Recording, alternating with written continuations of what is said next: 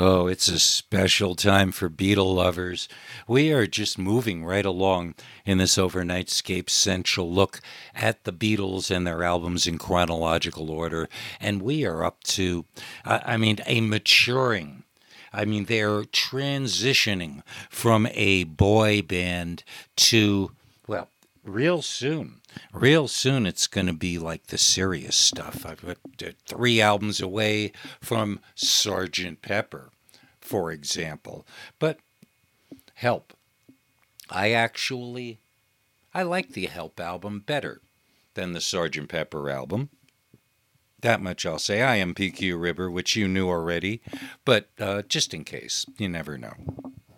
We've got some Rob from the Paunch Stevenson Show is here. Shambles Constant is here. Frank Edward Nora is here. We've got contributions, and this should be a really cool show because, like I say, that the Help album has always been from the first time I heard it and I saw the movie way back, literally in the day to today. It's so good.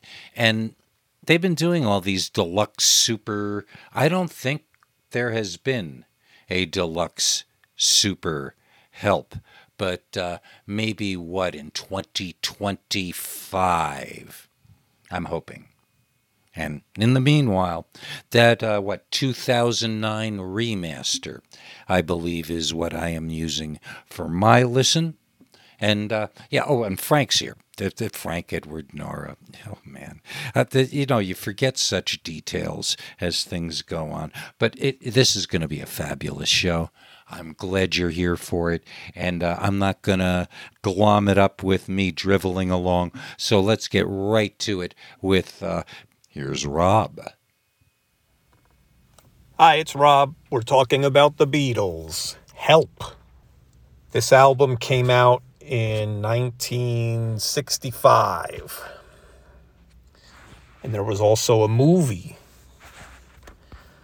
So this is the second Beatles movie now. There was A Hard Day's Night, and now Help. The title track, Help.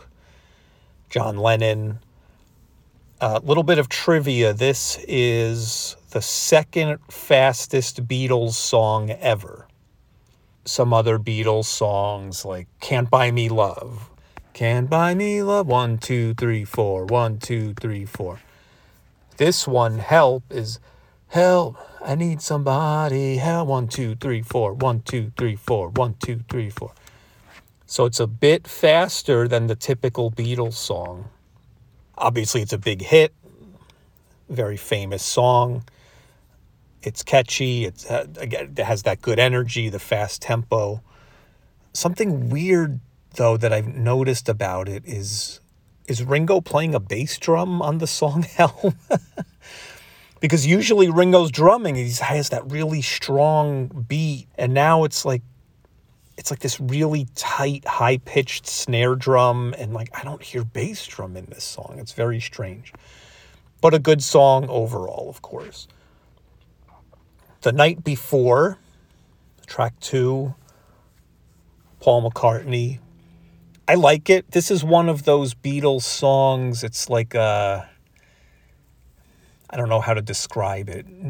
A lost Beatles song or a forgotten Beatles song. It gets lost in the shuffle because it's not one of the big hits, and there's nothing too unique about it or too remarkable about it, but it's a good, solid, catchy song.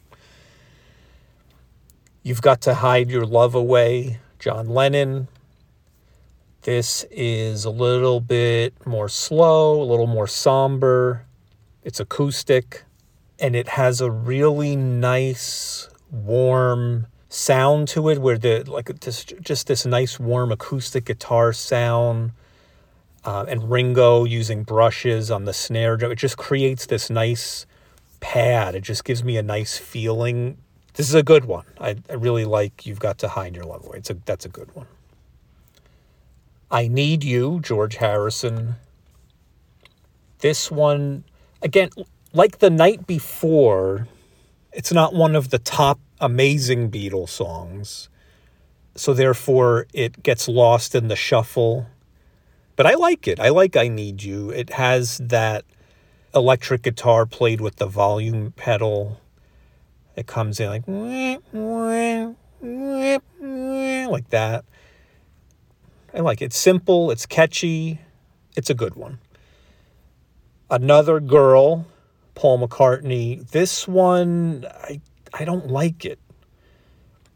I just find it boring and annoying, to be honest with you. There's just something about the way it sounds.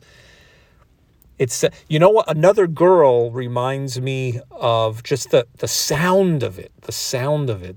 The way it was recorded. It reminds me of Things We Said Today, which, like I said in the Hard Day's Night episode, it's not a bad song. It just has this dreary, bleak sound to it, like just a tone, a sound quality to it. And that's the feeling that I get from Another Girl, too. I just get this drab, bleak feeling from the sound, like the sonic fingerprint of Another Girl. Plus, you have Paul McCartney doing all this noodling on the lead electric guitar, which I know a lot of people praise how innovative it was, and using Indian-influenced notes and scales and things. And I'm like, yes, the concept is cool, but I think it was too much noodling. For me, it was too much noodling. And it just annoys me. And the chord progressions, the chord choices, and the melody, and I don't know. This one just doesn't work for me. You're Going to Lose That Girl. I really like this one. There's something very catchy about it. The beat, right? Ringo's drum beat and the John singing, and just there's something about it that really clicks with me, and I find it very catchy and just driving. It's like this driving beat, and I like that one. And then Ticket to Ride is, of course, big, famous hit song, and this one's a really good one. I love Ticket to Ride. It has such a different feeling to it. It's such a different sound. It has that drone, like down, I'm gonna be there. Has the pad in the background, and it's like, this was a heavy song. Then Act Naturally, which is sung by Ringo Starr. It's a cover song, country western, Buck Owens band. On the previous album, Beatles for Sale, Ringo did a cover of Carl Perkins, Honey Don't. And it was okay. But this one, I feel like it just clicks a lot better. It's more catchy, it's more energetic, it's more upbeat. The way it was recorded, the sound of it, the sound of the guitars, there's a really cool sounding electric guitar that just has a really cool, pleasing tone to it. And the clicks on the rim of the snare drum going along with the drum beat, and the bass, the harmonies that come in once in a while. This one clicks a lot better for me than Honey Don't. I really like Act Naturally. This is a good one. It just works a lot better. It's Only Love, John Lennon. You have these really jangly 12-string acoustic guitars. You have Ringo doing his quirky syncopated drum beat that he does in the song In My Life, and Anna Go to Him. It's the same drum beat. It's only love and that is all. It's good. It's a good one. Again, this one I feel like a few of the songs on this album so far, it gets lost in the shuffle a bit because it's not one of the top standout songs. And there's so many top standout songs that even a B-tier Beatles song, which is still fantastic, it gets lost in the shuffle. But this is a good one for me. You Like Me Too Much. We're back to George Harrison. I find it a bit too simplistic. And simple can be good. Simple can be very good. Simple can be excellent. But this one, there's just something about it. It's just a bit too babyish, a bit too simplistic. It's bottom tier Beatles song for me. You like me too much and I like you. I really do. It's like, okay, come on now. It's like a kindergarten nursery rhyme or something. Which again isn't automatically bad, but there's just no. Tell Me What You See. There are elements of this song that I really like. So you have John and Paul singing in unison together. I will. But there's something about they're doing this syncopated melody, but they're rushing, and that's always bothered me because this could be a really good song, but they're rushing the vocal, and it just ruins it for me. I feel like if they did another couple takes of it and really settled into the pocket that they were trying to find, I don't know. This is a rare miss for me, a rare Lennon-McCartney miss. There's potential, but they missed it. I've Just Seen a Face. Bit of trivia. This is the fastest Beatles song in their whole catalog. So even a song like Help, right? Help, 3, 4, 1, 2, 3, 4. Help, 2, 3, 4, 1, 2, 3, 4. This is I've just seen a face. 1, 2, 3, 4. 1, 2, 3, 4. 1, 2, 3, 4. 1, 2, 3, 4. I mean, even a fast-paced song like, for example, Sgt. Pepper's Lonely Hearts Club Band Reprise. Boom, 2, boom, boom, 1, 2, 3, 4. 1, 2, 3, 4. This is 1, 2, 3, 4. 1, 2, 3, 4. I've just seen a face. I can't forget the time of place that we done. This is a really good one. And this one sounds so different from, I would say, every other Beatles song. First of all, there's no bass guitar, so it's acoustic guitars. It's like really folksy, but again, the fastest paced Beatles song, the harmony vocals, the brushes on the snare drum, and this is a really good one, and it sounds so different. They really nailed it on this one. To me, this is a classic Beatles song. I feel like this one gets a little bit lost in the shuffle too, and it shouldn't because it's so good. It's just really catchy, good driving energy. This is top tier Beatles material. Then another McCartney song, Yesterday, which I know like not that many people have probably heard of, but no, just kidding. It's one of the most famous Beatles songs ever made, and probably the most covered song in the whole world ever. And literally, I'm not exaggerating. It's obviously it's a great song. The melody, lyrically, it's self-reflection and the maturity level. George Martin's string arrangement, of course, is very beautiful and tasteful and sophisticated. And yeah, what can I possibly say about Yesterday? It's just a legendary song. And then they brought back, ending the album with a John Lennon belting out rock and roll cover song, Dizzy Miss Lizzy. There are elements of this recording that I like, but overall I think it's, I don't know if it's the song choice, if it's a little bit sloppy playing, if it was a little, like, again, maybe they needed a couple more takes to really perfect it. Twist and Shout, obviously, was top tier, legendary. Money, That's What I Want, top tier. This one, I don't know, it's just missing something. And those electric guitar feel, there's like a sloppiness to it, but in this case, not in a good way, because sloppy can be good. In this case, it's not in a good way. It's just in a rushed, unprepared kind of way.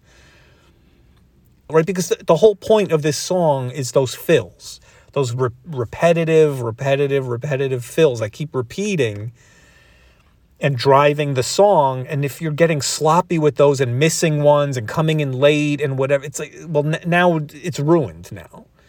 So yeah, Dizzy Miss Lizzy, it's not bad. It's not bad. It's obviously it's not top tier, but it's not even second tier. It's like third tier for me, which is a shame because now you're closing the album with what should have been a return to the John Lennon big, loud, chaotic rocker, and it's kind of, I feel like they missed the mark a little bit. Again, it's one of those rare Beatle misses, but overall, so obviously side one was very strong overall, and then the second half, side two, was up and down a little bit more, but overall still strong. I mean, you have Yesterday, I've Just Seen a Face, Act Naturally, It's Only Love.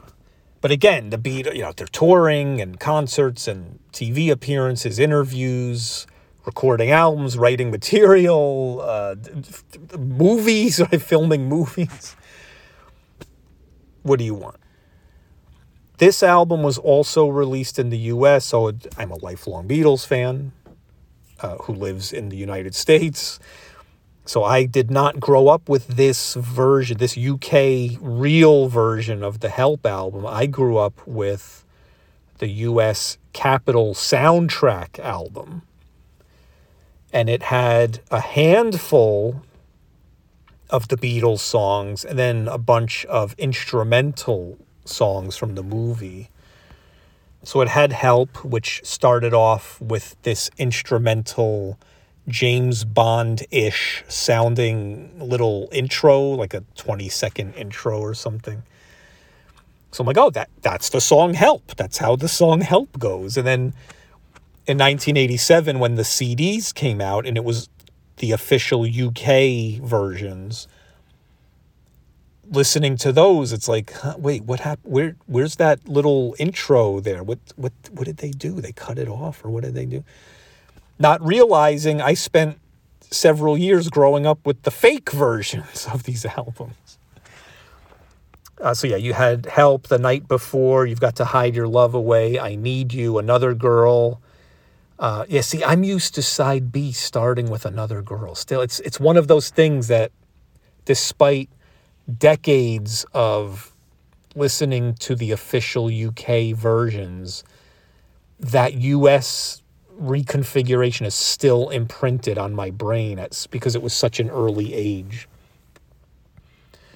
Ticket to Ride and You're Going to Lose That Girl. So very good choices there, really strong choices. And then From Me to You, instrumental version in the Tyrol. Am I saying that correctly? Instrumental version, The Bitter End, You Can't Do That, instrumental version, and The Chase. And so it's like, I would always skip those songs, to be honest with you. I would always skip those. Listening to them now as an adult, I'm like, this is actually pretty interesting here, this instrumental version. I like some of them. But yeah, growing up, I'm like, no, I want to hear the catchy music. I don't want to hear these weird instrumental,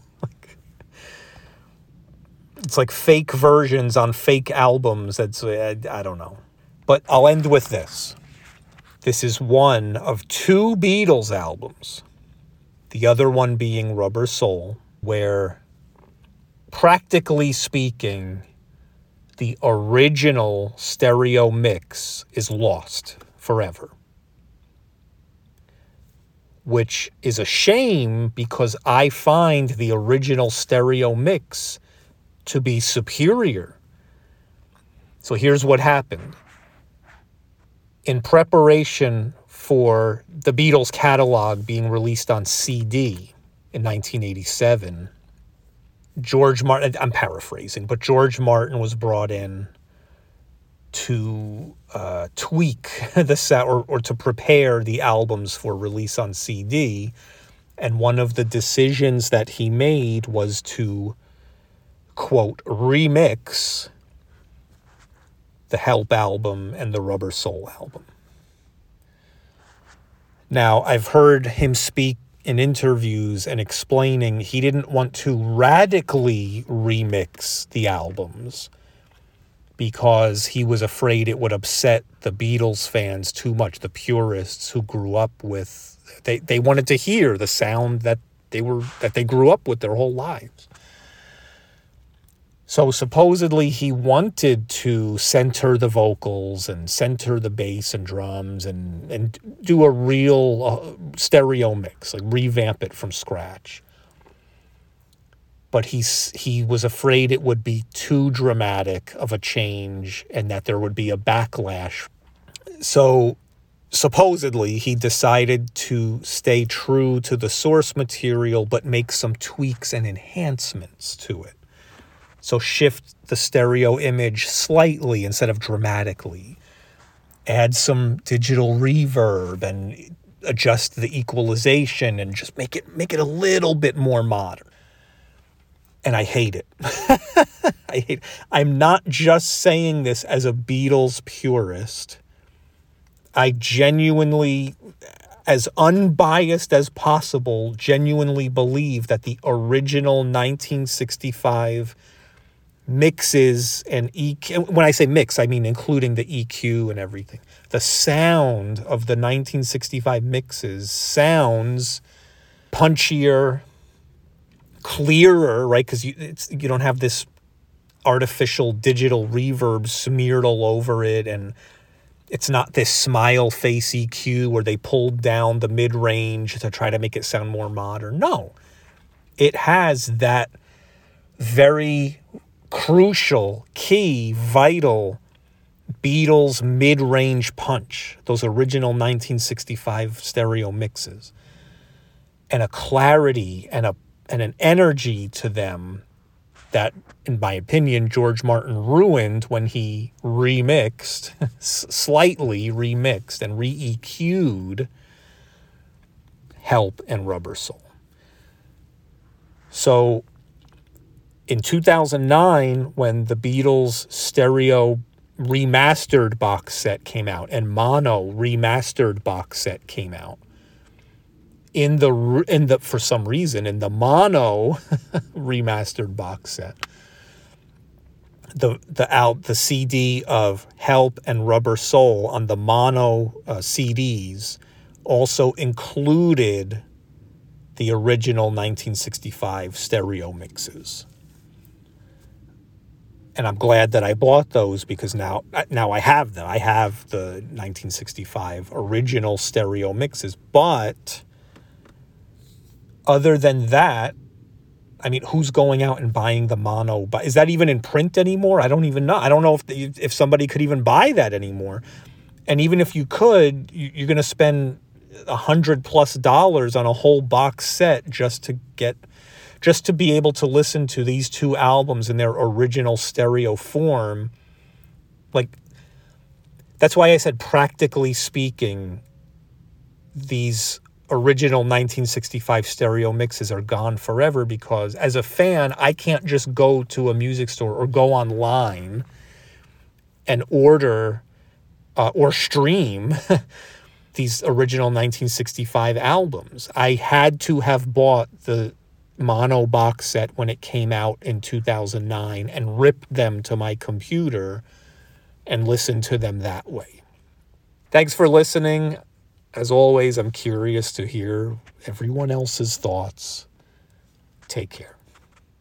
Thanks, Rob. Oddly, I've been mostly, except for these, I've been listening to the 2009 remasters off of YouTube just for convenience.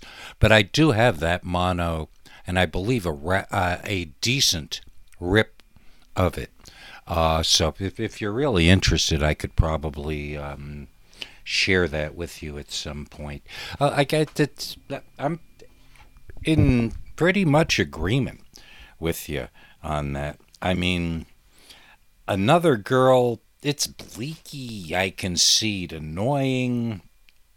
I don't know. I like that crazy little slidey McCartney lead.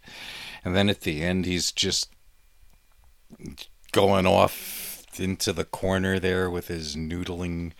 But yeah, I do respect the opinion. of the lead guitarist from Fuzzy Daupner. So I'll concede that just based on, I like it from my 5-year-old first heard it point of view. He's actually listening with a critical ear. The melody of It's Only Love is just so neat. That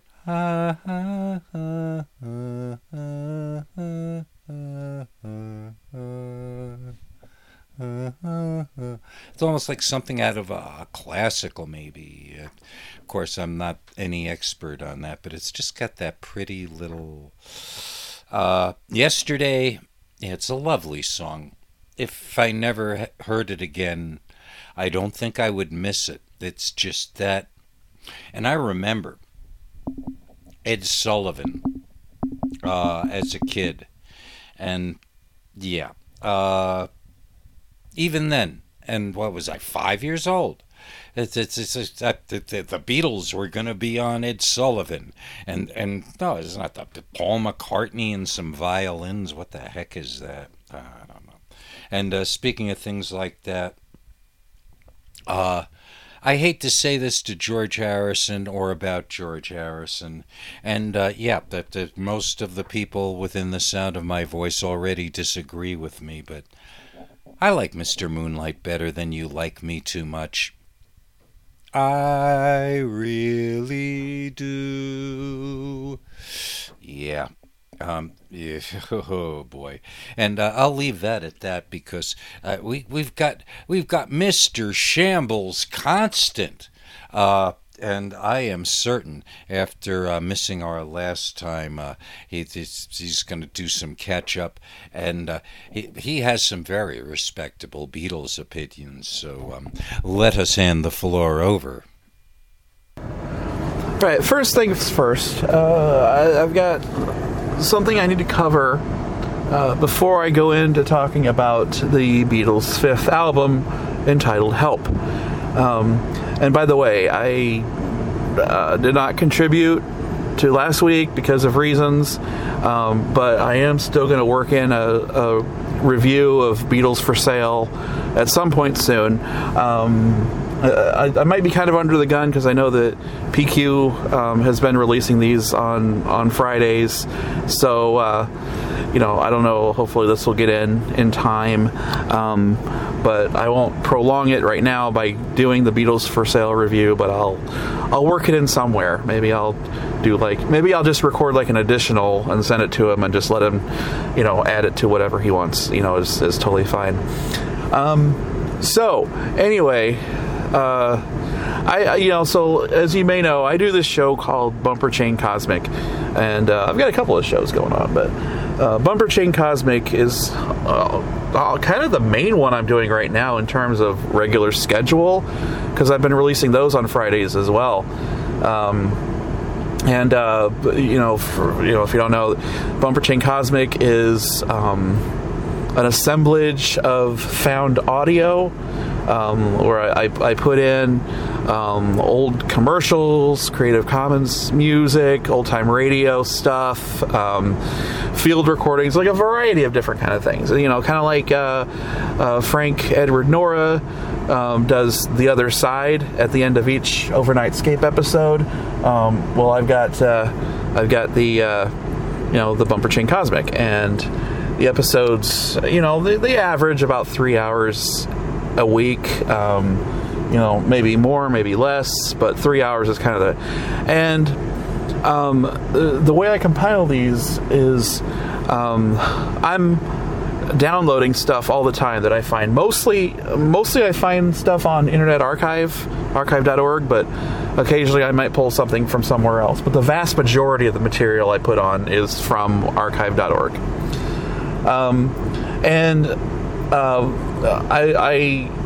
I listen to it ahead of time before I compile the show, so I know what the individual pieces are about. But every so often I decide to surprise myself. I'll go with a tried and true. I'll put something in that has already been on Unsug, or it's like an old-time radio kind of a thing or something that are usually pretty safe. Once in a while, I'll add something to an episode without pre-listening.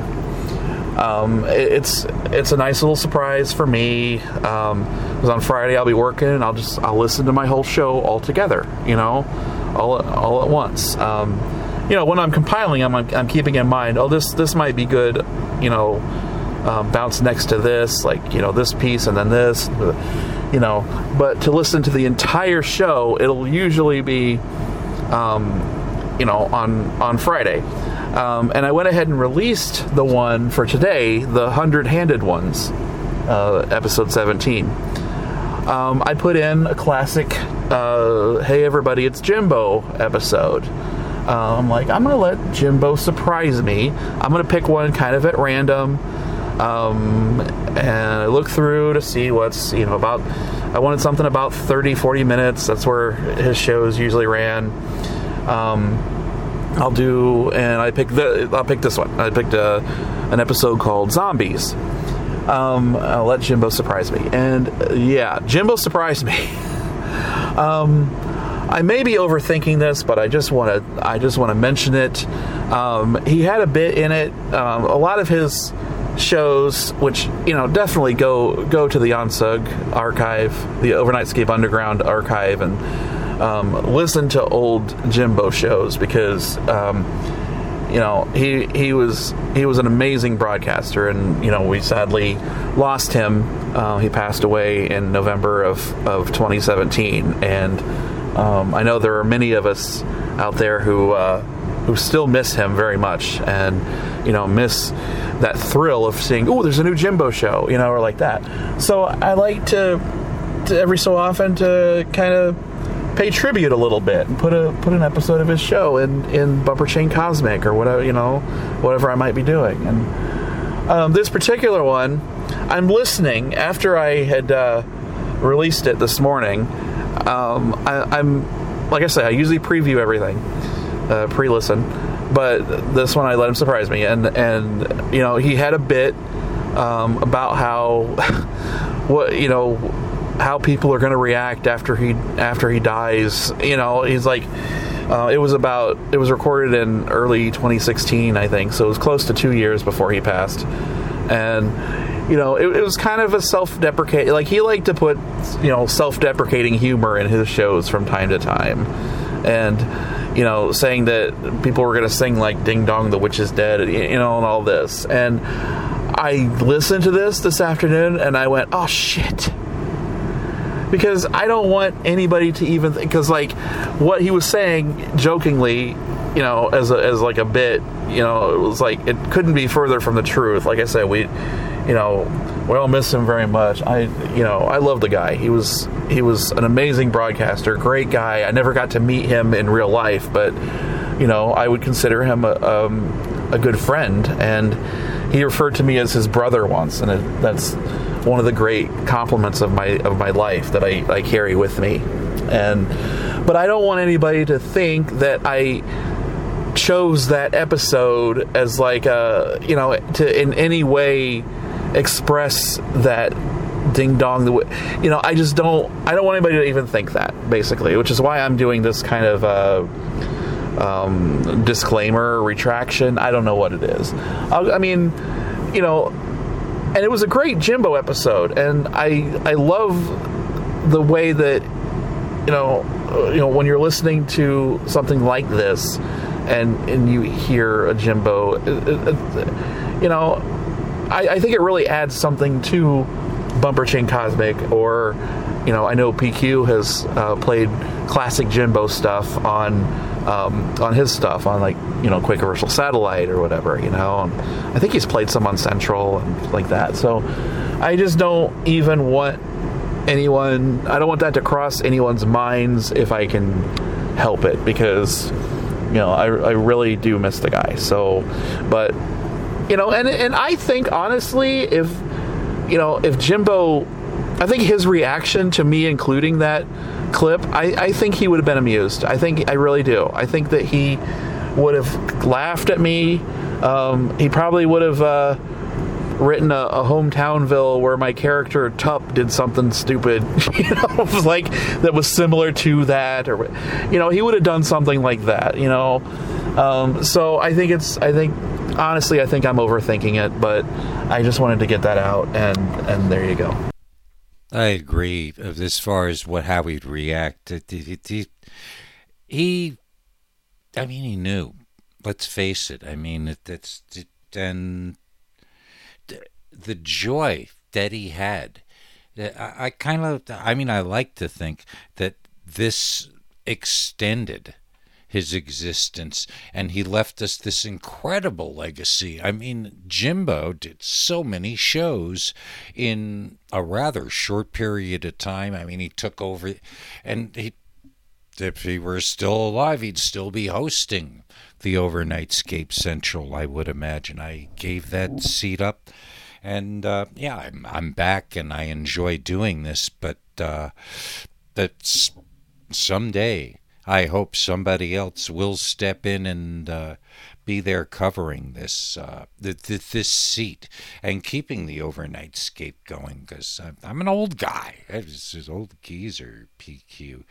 But I am so glad when anybody is playing Jimbo on their shows, and with those shows you do, those fit in nicely. When Frank posts the monthly on archive.org, it really is like a radio station. You can just start it and let the month's stuff go chronologically and just work. And I miss stuff that usually I'll have listened to most of the shows by then, but it really is kind of a nice thing to have going while working or doing tasks or in the background.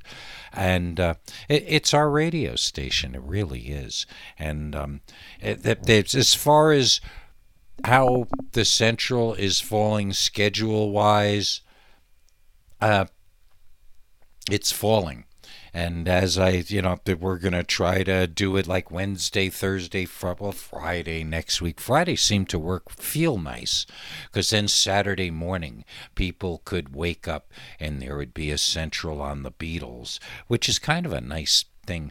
But the whole idea of podcasts is flexibility and being independent and not being nailed down to time. So the Central is for us all. So I at this point, I really feel being flexible works, especially since, I'm not exactly on my regular pacing of late. So I got the power went out here the other day, which just backed up everything, and I've got this other project I'm doing that I've already baffled up, but that's a whole other story, because let's go back to shambles, and we're going to get to the meat and back to Beatle talk.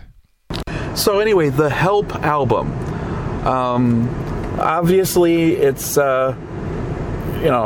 the soundtrack to the Beatles' second movie, Help! ! And the movie, whatever you may think about it, I know that there have been various opinions expressed about the film on Overnightscape Central, and the movie, it's okay. I mean, it's not. I'm kind of in between. It's not awful. There are some funny parts to it, but Hard Day's Night is a hell of a lot better. And I do see a lot of influence of the Monkees, when they had the Monkees TV show, I think is based more on something like Help than it is on Hard Day's Night, because Help has got it's got a foreign intrigue, kind of a plot line, and a lot of the Monkees episodes, there'd be spies, or there'd be some kind of a weird situation they got themselves into.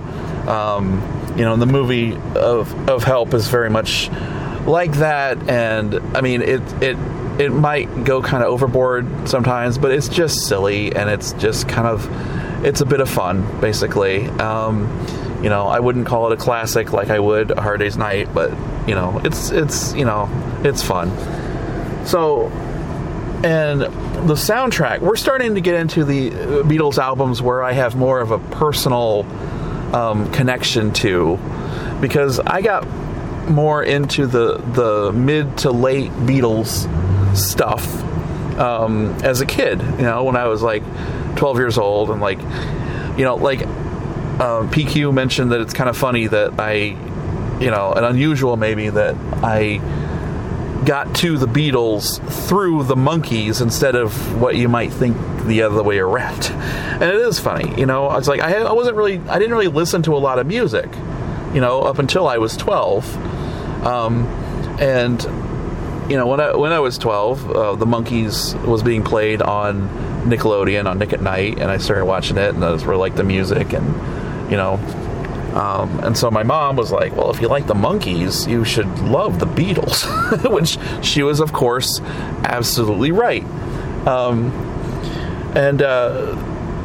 So, you know, those, you know, I kind of started off with I got more into like the later Beatles stuff more than I did the early stuff. For some, I don't know exactly why, but it gelled more to my, you know, it was more fascinating to me. I don't know what it was, but so I remember getting the cassette of Help, which I don't know if it was the American release or what. It had all the same songs, but they were just in a different order than the list that I'm looking at right now on Wikipedia. Like, it started with I Need You. It was like I Need You, Another Girl, I've Just Seen a Face, and it went on like that. And like, you know, Yesterday was toward the end of the first side. It's a totally different order, this list that I'm looking at now. But so I'm going to go through the actual list that I'm looking at. But it was like, I remember getting the cassette, and my mom and dad and I used to go to, and we would fish at this fishing trailer. Like, they had this fishing trailer that they were renting. It was like up on blocks, you know, and you know, we never took it anywhere. It was like a small house on blocks kind of a thing. We called it the trailer. And I had a Walkman, you know, Sony Walkman. I guess it was Sony. And you know, one weekend we stayed there, and I had bought this cassette, and I listened to it a lot that weekend. But then I remember leaving just the cassette on the porch, and I forgot it was there. And then, you know, we were, you know, it was like a week or two before we came back, and I was like, I don't know where I left it. I don't know where I put it. I didn't know if it was inside, outside, where it was. And when we got back there, it turned out that the cassette was on the porch, not even in the case or anything, just on its own. And I'm like, oh, damn, you know? So, but then I played it, and it played fine. Everything was fine, you know? So, like, if there was precipitation or anything, like, it didn't damage it. You know, it was enclosed to where it didn't get rained on or anything, you know, and it played just fine. And I had it for, you know, quite some time after that. Eventually I replaced it with the CD. But yeah, so anyway, but I have a fond memory of listening to it, sitting on that porch, you know, at sunset, listening to Yesterday and The Night Before and all that, you know, just a very fond memory of that. So that's personal connection.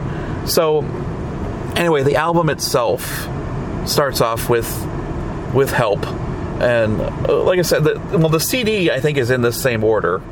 It should be in the same order, but I got used to it with the cassette, so it's a little weird seeing this order. But you know, it starts off with the song Help, which, you know, it's been said that John wrote the song literally as like a cry for help, which makes total sense. You know, I mean, it doesn't take a lot of close, careful analysis to figure that out. Like John Lennon said that he went through this thing every few years where he had this almost like existential crisis, and he happened to be in one during 1964, 65, when everything was going on. So that was probably where all that came from. I love that the song is "Help!" ! And I think that's really reached people a lot. That song has the meaning behind it, and help! I need somebody, not just anybody. I need someone. Help! And it's kind of a faster song, but there's some deep emotion that's within that song. And then you've got The Night Before, where you got Paul's first lyric or first vocal of the album, and that's a fine song too. I mean, that's a fine. I remember a coworker of mine back. Well, I worked with her around the time. I know I was working with her when George Harrison died, because we that next day we sort of exchanged condolences, on George passing away. But I remember her. We were talking about like music and stuff one day, and she's like, "What's the song? Treat Me Like You Did Last Night?" I'm like, "What are you talking about?" And she's like, I think it's the Beatles. Like, what song is that? It's like, "Treat Me Like," and it took me a while to figure it out. Treat Me Like You Did the Night Before. Were you telling lies the night before? Was I so unwise the night before? And it really, that's another great song. I mean, I really do like The Night Before. I don't have a lot to say about it except for that little anecdote. You've Got to Hide Your Love Away is a really, it's a beautiful song in my opinion, and I know that's been cited before as maybe having possible, like a gay subtext. It was like how gay people had to hide their love away, like they had to hide that that they were of the homosexual orientation. You don't have to take the song like that. I mean, it can be anyone that feels like they have to hide their feelings, like for whatever reason. Maybe they have to pretend to not have those feelings about someone. And that song is 2 minutes and 9 seconds. It's 2:09. There was another Beatles song that was that length of time, and Frank mentioned it recently on one of the earlier Centrals. But you've got to hide your love away. Hey, you've got to hide your love away. Doo-doo. A lot of these are really picking up on some universal themes of about love and like rejection, and the Beatles songs were getting a little more complex. It's not all like "Love Me Do," I love you, or like "She loves you," yeah. I mean, there's a little more depth to them, and there's just something about it that that really speaks to me in a way that the early Beatles stuff doesn't as much. I have to struggle a little more to, I love their early stuff too, but it's I have to think about it more of like, what do I like about this song? Where as their music and lyrics got more complex, it becomes more almost like a visceral thing, or like it's not like thinking so much as like, this is how I feel. So I Need You was an early George Harrison song, he wrote. Like I said, it was interesting to have I Need You as the beginning of the Help album on that cassette that I had bought. It gives it a completely different vibe, to start it off, with a slow song, and a meaningful one. And it's like, It's like just a plaintive, like, I need you, but it's kind of understated. Like, it doesn't hit you over the head with with the message at all. It's just like, as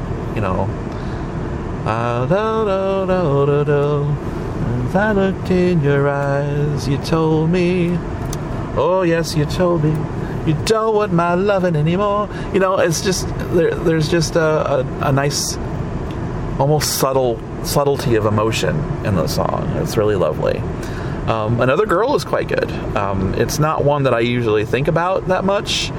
It's not necessarily like a highlight of the album, but I do like it. I ain't no fool and I don't take what I don't want, but I have got another girl. It's almost like a country western feel to it, so it's quite nice. You're gonna lose that girl. Pretty much I would say pretty much the same kind of thing as Another Girl. Like, it's like, it's like it's a good song. It's not one that I really think about that much, but I don't know if I would call it album filler necessarily, because it stands up, very well as a song on its own. And that's another one that's one that it's got an interesting, it's like, look, I'm warning you, man, you are going to lose that girl if you keep screwing around, doing what you do. Like, I'll make a point to take her away from you. Watch what you do, the way you treat her. What else can I do? It's like, man, my hands are tied. Like, we're friends and stuff, but I'm gonna take her from you. So that's what I'm gonna do. That's kind of a gentle boasting about it, Ticket to Ride. Oh my God, I love Ticket to Ride. To the point that I used to have a license plate on a car that I had back in the 90s. The license plate was TKTRDE7. Ticket to Ride. And then I added 7 because I like the number 7. But that used to be my license plate. It was a car that, my dad, was co-owner. He co-signed for me on it. So when I eventually got a car on my own, I had to relinquish that license plate, but I miss it. I really miss TKTRDE7. Ticket to Ride itself, I don't know. They say it's like an early heavy metal. I don't know about all that, but I really love it. And that song, Ticket to Ride, is the song that's in the Beatles clip that's in an old Doctor Who episode from the 60s. The first episode of The Chase during the William Hartnell era. You see a clip of the Beatles on some TV show, performing on a TV show, doing Ticket to Ride, and then like the TARDIS crew are like dancing to it and stuff, and like Ian's like swaying his hands around and listening to it, and and then somebody accidentally turns off the TV that they're watching it on, and the Doctor's like, now you've squashed my favorite Beatles. So it was like an endorsement from Doctor Who. Like it's like a great juxtaposition of two of my my biggest loves, Doctor Who and the Beatles. But because the whole thing was they're watching things on a time-space visualizer, where they're seeing different scenes from the past, and that was actually from 1965. That was like actually present day for when the episode was aired. And the other thing about it is that clip, that is the only existing footage of that from that specific show. It only exists because it was in that Doctor Who episode. But yet, when they released the DVD of The Chase, it's not on there. Like they had to cut that bit out of the episode because of copyright. It's on the VHS that came out in the 90s, but then when it came out on DVD years later, it's removed from the episode entirely. You see part where they're watching Abraham Lincoln give a speech, and they're watching a scene of like William Shakespeare talking to the Queen, and but that had to be taken out because of copyright reasons, which is unfortunate. I still have my old VHS of that episode, or of that story, because that clip is on it, even though I no longer even have anything to watch it on. I can't digitize it because, my wife's trying to text me. I can't digitize it because, it's another copyright thing, and they won't digitize it. So, but I love Ticket to Ride. It's, it's a great song, and like I said, I have a personal connection on that one. Hold, please. Side 2. Here we go. Oh, wait, let me look at this North American Capitol release. Let me try to find the track listing. See, that's got yet another... The songs are in a different order again. They're in a similar order, but then it's got some instrumentals thrown in that were in the Help movie, and then it doesn't have all the songs, so that, they ended up putting them on a different American release, and whatever. So I'm not even going to try to figure this out from there. I don't know why the cassette I had a whole different order. Maybe somebody else could shed some light on that.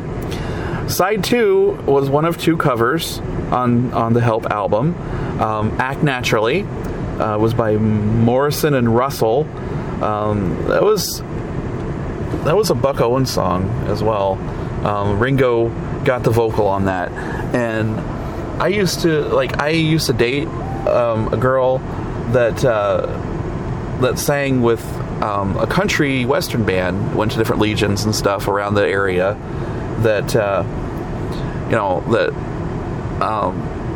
Her parents ran this band, and so she sang with it, and they let me sing a couple of songs with them on occasion, and Act Naturally was one of them. So that got to be, I got to sort of use that as like a showcase, even though I'm still not a great singer, but I think I'm pretty good. But I was not a good singer then, so it was really just, they were just being nice to me, and they put me on like the last, the last hour, the last set of the night or whatever. Hang on again. And it's because I acted in plays and stuff like that I chose that particular Beatles song, to sing in front of like a small crowd of people who were, half drunk, and it didn't really matter. Whatever. I only sang it a few times, I think, but whatever. But it's a great showcase song for Ringo. Especially since he had something of an acting career on his own after the Beatles, where he was in The Magic Christian and Caveman, was that the name of that movie? Various things like that,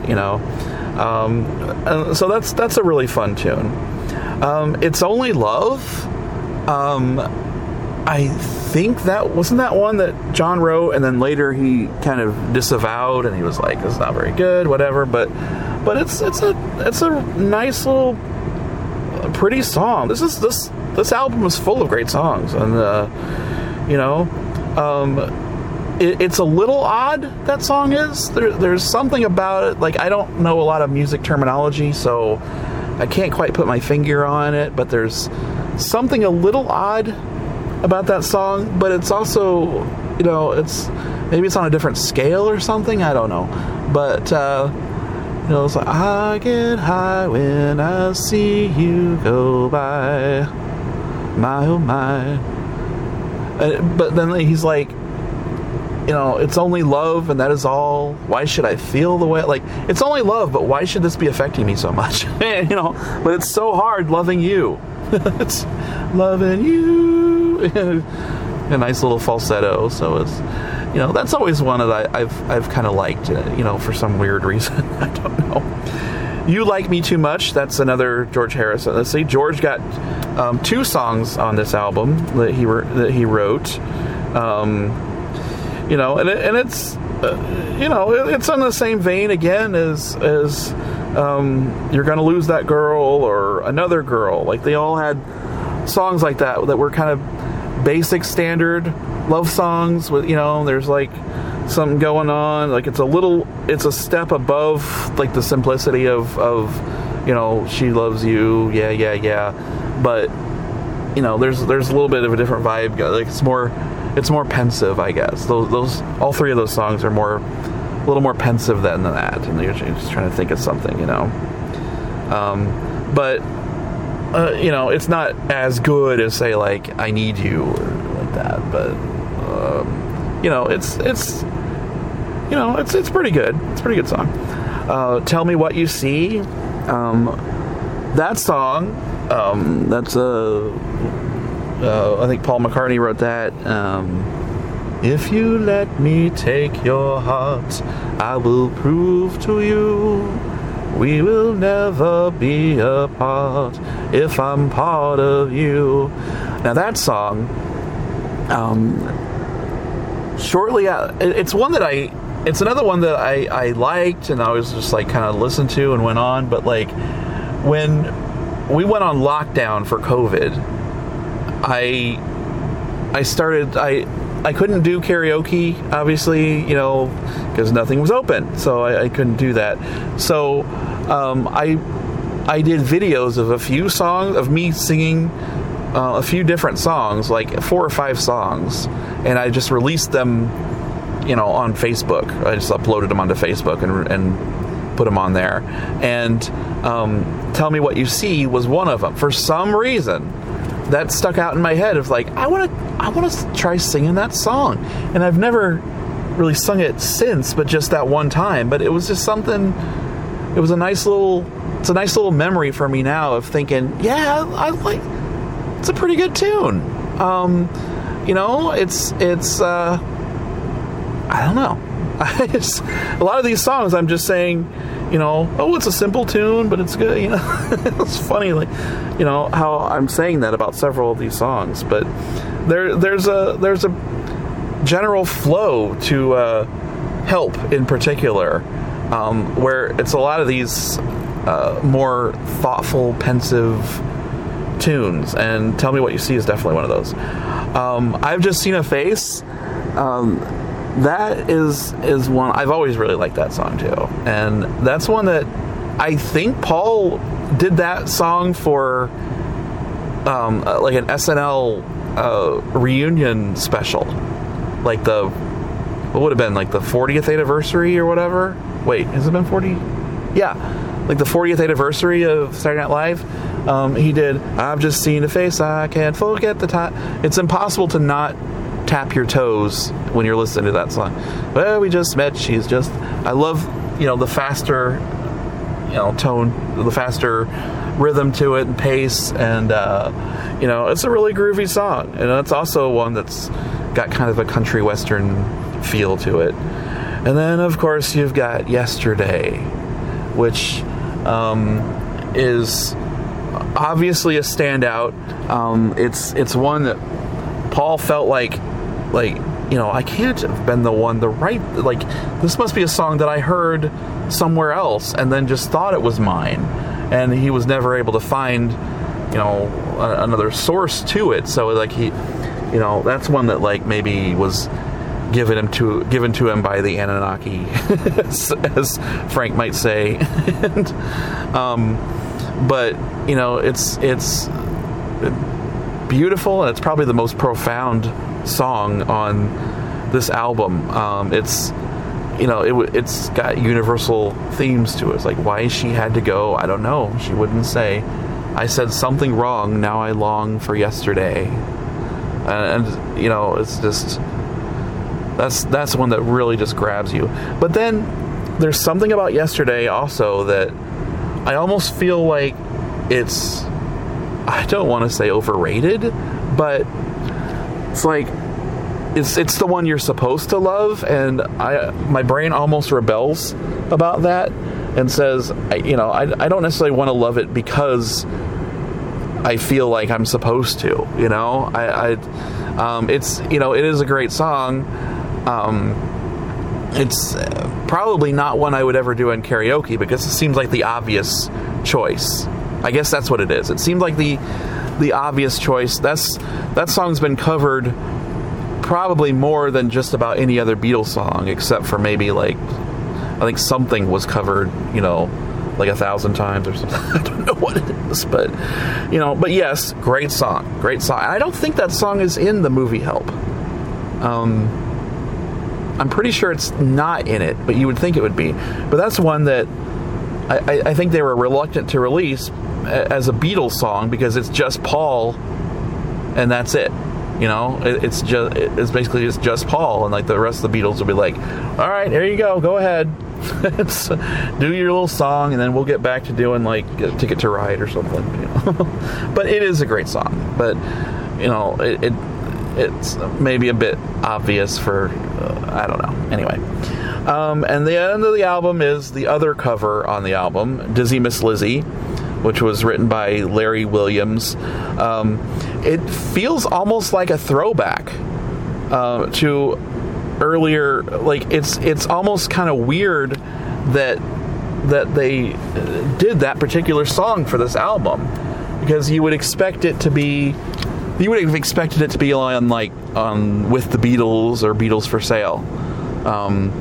And I have a negative bias about Dizzy Miss Lizzy only because I have an ex named Lizzie, spelled the same, Lizzy, and I have some very negative memories about her. That was a very toxic relationship, and when I listen to the album, I tend to skip that one.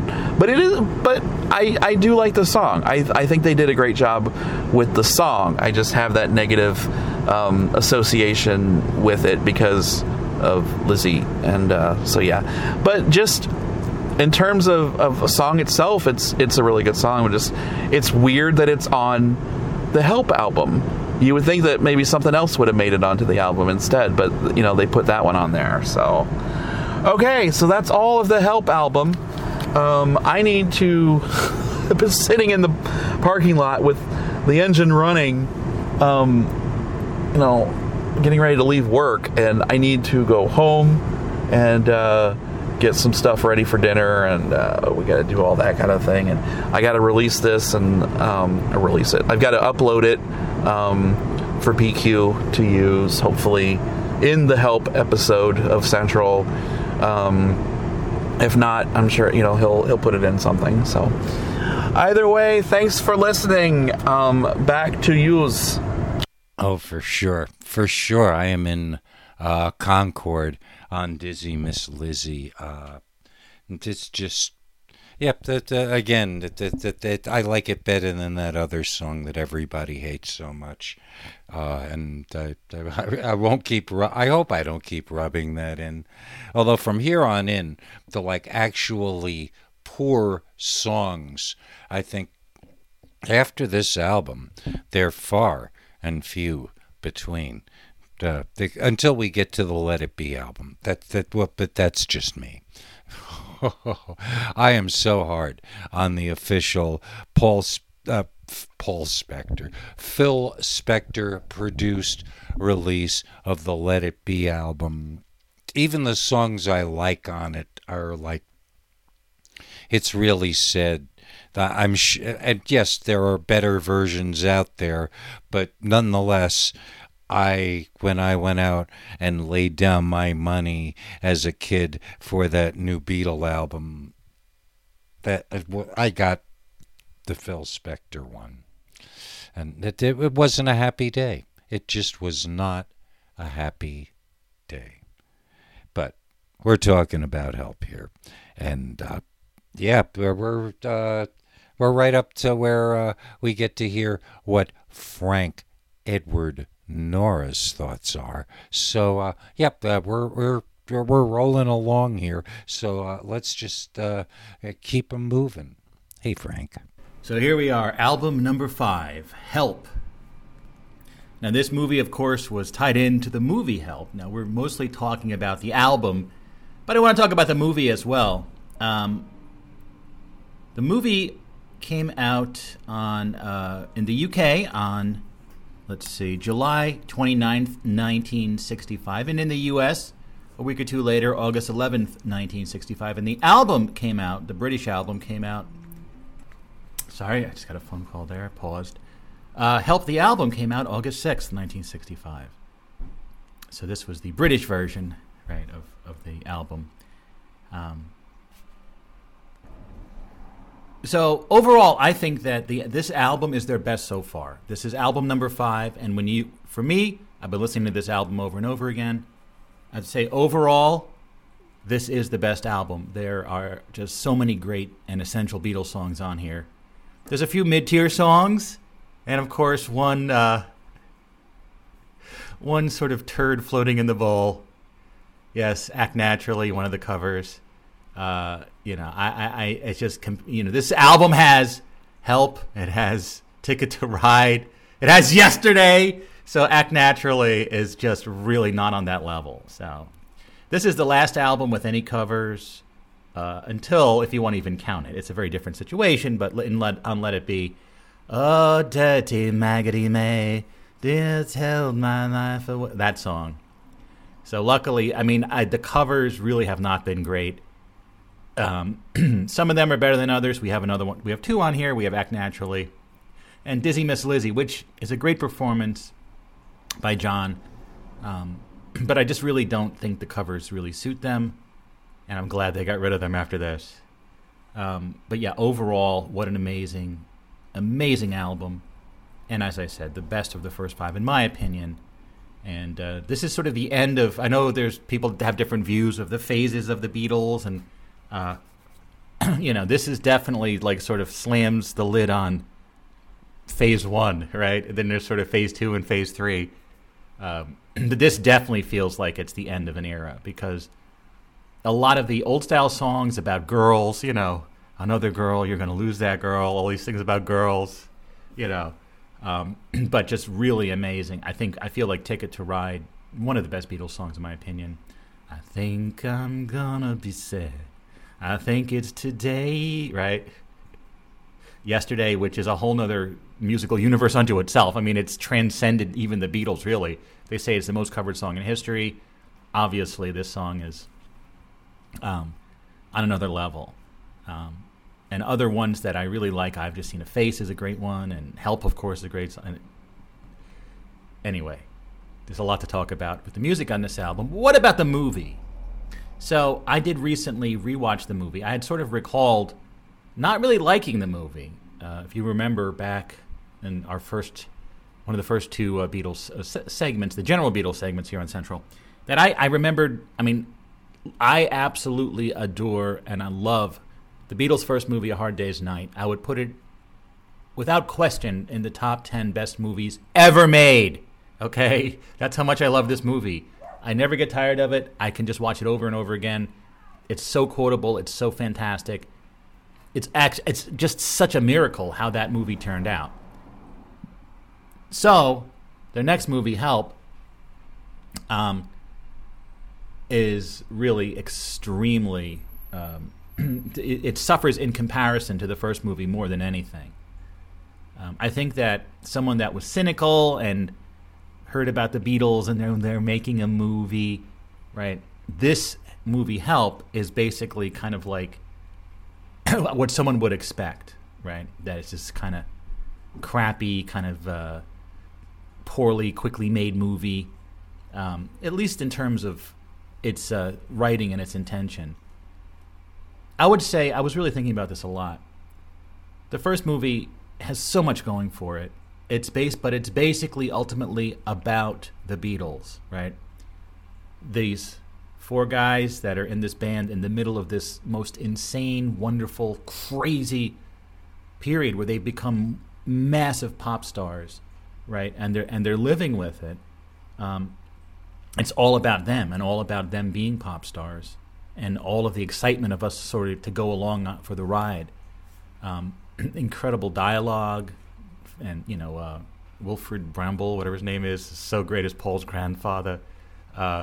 Everything is just working. But it's about the Beatles as a band, right?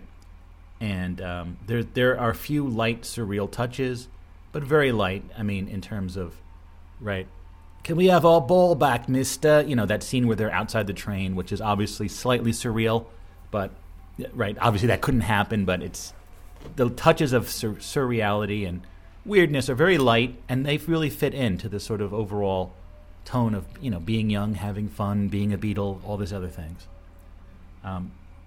Help is not about the Beatles, in my opinion. It's about this Indian cult made up of, you know, white people dressed up as Indians, trying to like get this ring off Ringo's finger, or to kill him or kill the Beatles or whatever, because they want to do more sacrifices.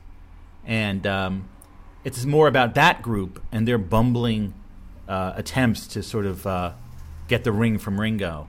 And that group of Indian cultists are not interesting in the least.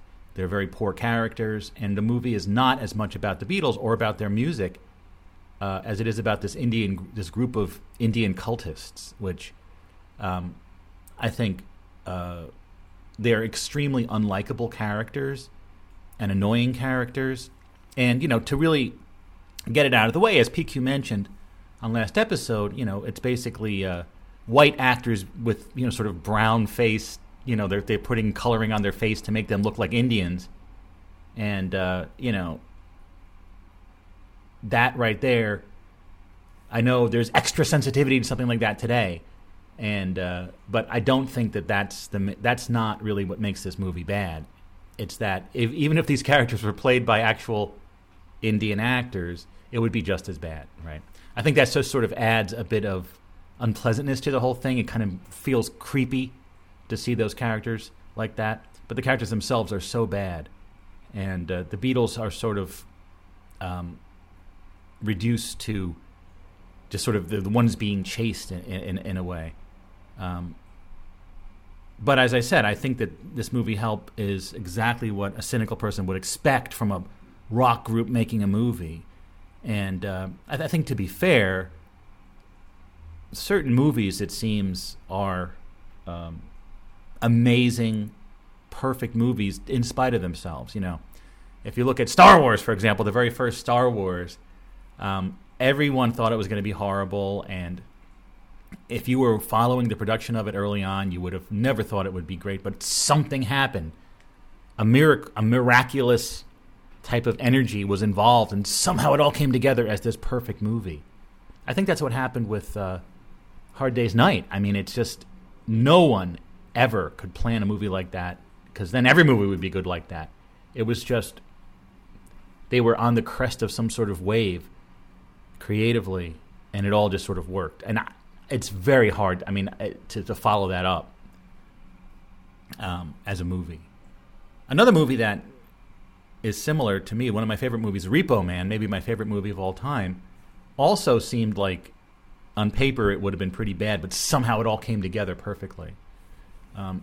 So Help, the movie, I think I find it unpleasant.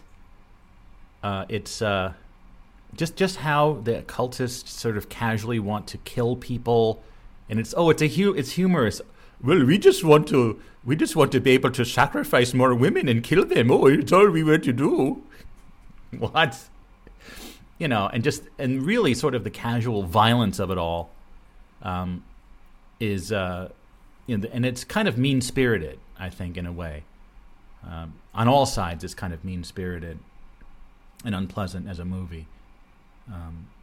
Which is unfortunate, but I can kind of see how it happened. It seemed like at this point they were so stretched in so many different directions that it seemed like they were just sort of depending on Providence for this movie to really be good, and it just kind of wasn't. I do find that it's interesting in that a few years later, the Beatles would start to get involved in an actual Indian cult with the Maharishi Mahesh Yogi, the guy behind the Transcendental Meditation cult. And so I don't know what the relationship was between this movie and that. I mean, were they aware of Maharishi at that time?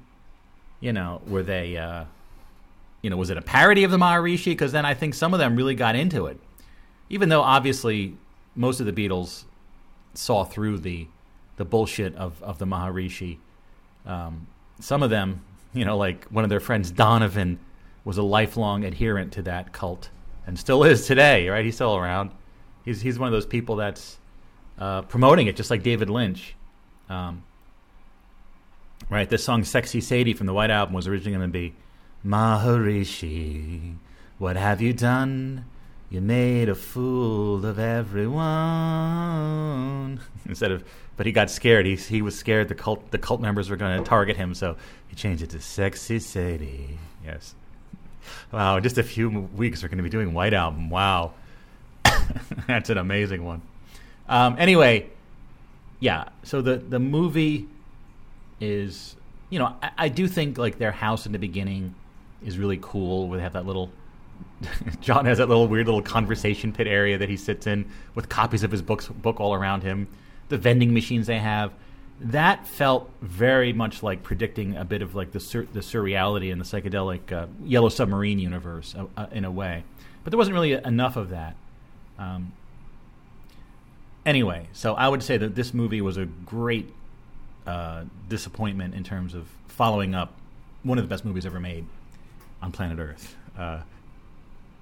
Anyway, and then the whole thing with that woman she's supposed to be an Indian woman that sort of is helping the Beatles, but she's actually continues to be part of the group. It gets so confusing and annoying, and yeah. Anyway, that's my view on the movie.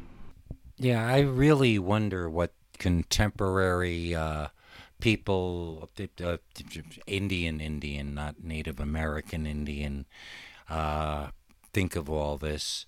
Probably pretty horrifying, like a bad Spike Milligan bit, when he used to do the crazy Indians in blackface.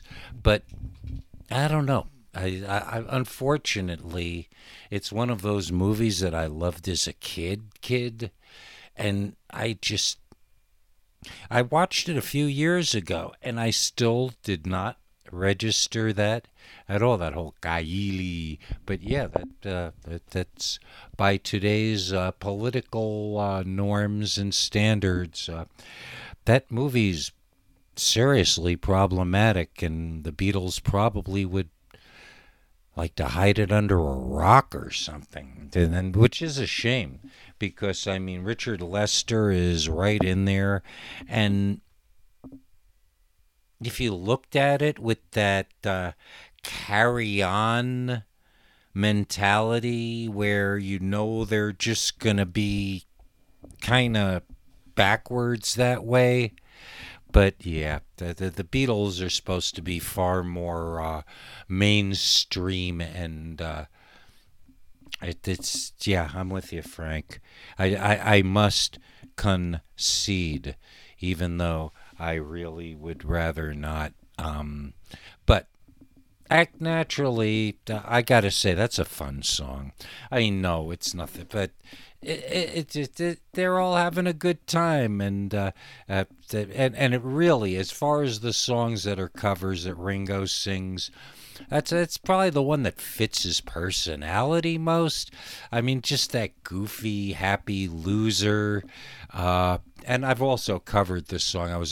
I almost tempted to subject you poor people to that, but I shan't. No worries. You don't have to run screaming to shut the podcast off or anything like that. Let's take a look at the album here. First of all, the album cover, right? And the album cover, as we know, is, if we can find it here. Where is the album cover? Yes. So it has the Beatles at top, and then the stereo. I guess there's a mono and stereo version of this one. I'm not 100% sure. I think so. It's a white cover, sort of predicting in a way the White Album, perhaps. It's all white. The graphics on the top left, Parlophone, EMI, and then underneath in outlined font, Help! ! And then the Beatles. Not sure what font that is. Again, I feel some of these fonts might be hand-drawn. And then stereo, Beatles in black on the top, and then all four Beatles wearing the costumes they're wearing in the movie when they're in the ski scene. So, George is wearing a top hat. What is John wearing? Sort of a beret. Paul has no hat on. Again, Paul's the odd one out on the cover. And this isn't even we don't know. Is this possibly a Paul is dead thing? Because Paul's supposed to die in 66. This was 65. But Paul does not have a hat on. Okay, and then we have Ringo with some sort of different hat, and they're wearing these big blue coats, right? And so the idea was to have them do semaphore, right? That which is a way, like if you're on a boat, you hold up these flags, and these, like one hand could be up, the other one could be down, and that means like the letter O or something like that, right? So they were going to do semaphore. This is what it says. The album cover shows the Beatles with their arms positioned to spell out a word in flag, semaphore, right? According to the cover photographer, Robert Freeman, I had the idea of semaphore spelling out the letters help. But when we came to do the shoot, the arrangement of the arms with these letters didn't look good, so we decided to improvise and ended up with the best graphic positioning of the arms. So, I don't know that it would have been particularly bad. I mean, I guess, yeah. I mean, if you look on the Wikipedia page, they show you what it would have been like. I think they could have made it work. I mean, the E and the L kind of fit together. Yeah, I don't know what was going on there. So instead of abandoning the semaphore concept, they just did random semaphore, and on the British version of the album, wound up spelling N-U-J-V, nudge. A great new word, nudge.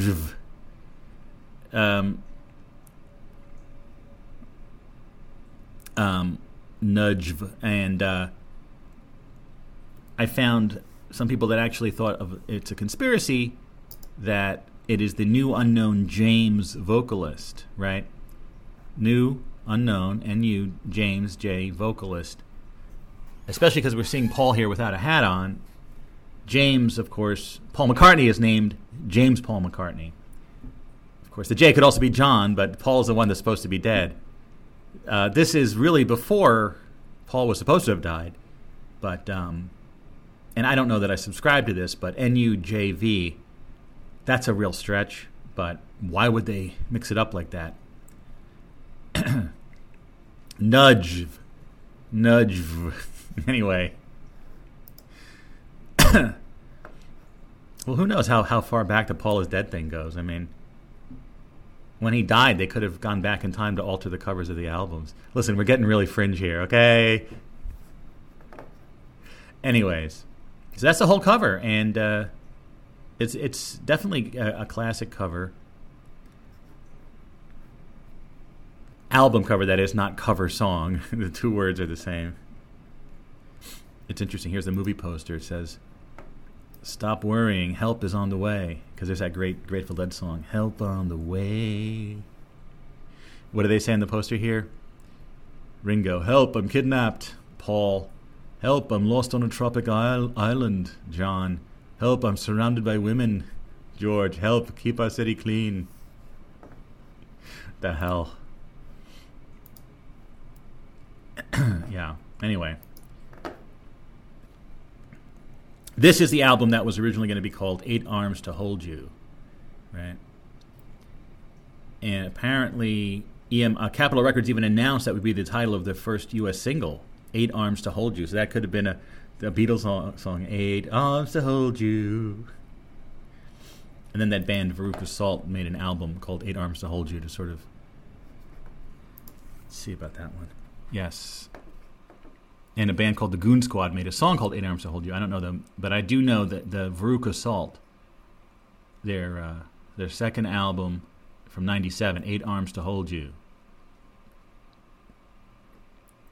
because they figured if the Beatles didn't use it, they'd use it, and they have a octopus on the cover. Looks like Volcano Girls was the song off that album. Let's see if we can find that one. They didn't do a song, Eight Arms to Hold You, though. That would have been good.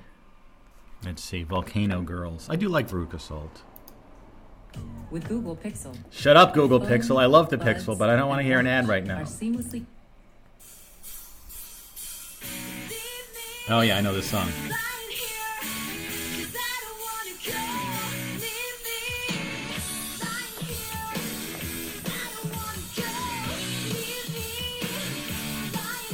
Anyway, they were big for a few years, Veruca Salt, and they took the name. So apparently, the title song John Lennon wrote he was really asking for help. Here's a quote from John Lennon from 1980. Well, earlier in 1980, hopefully. The whole Beatle thing was just beyond comprehension. I was eating and drinking like a pig, and was fat as a pig, dissatisfied with myself, and subconsciously I was crying for help. When Help came out, I was actually crying out for help.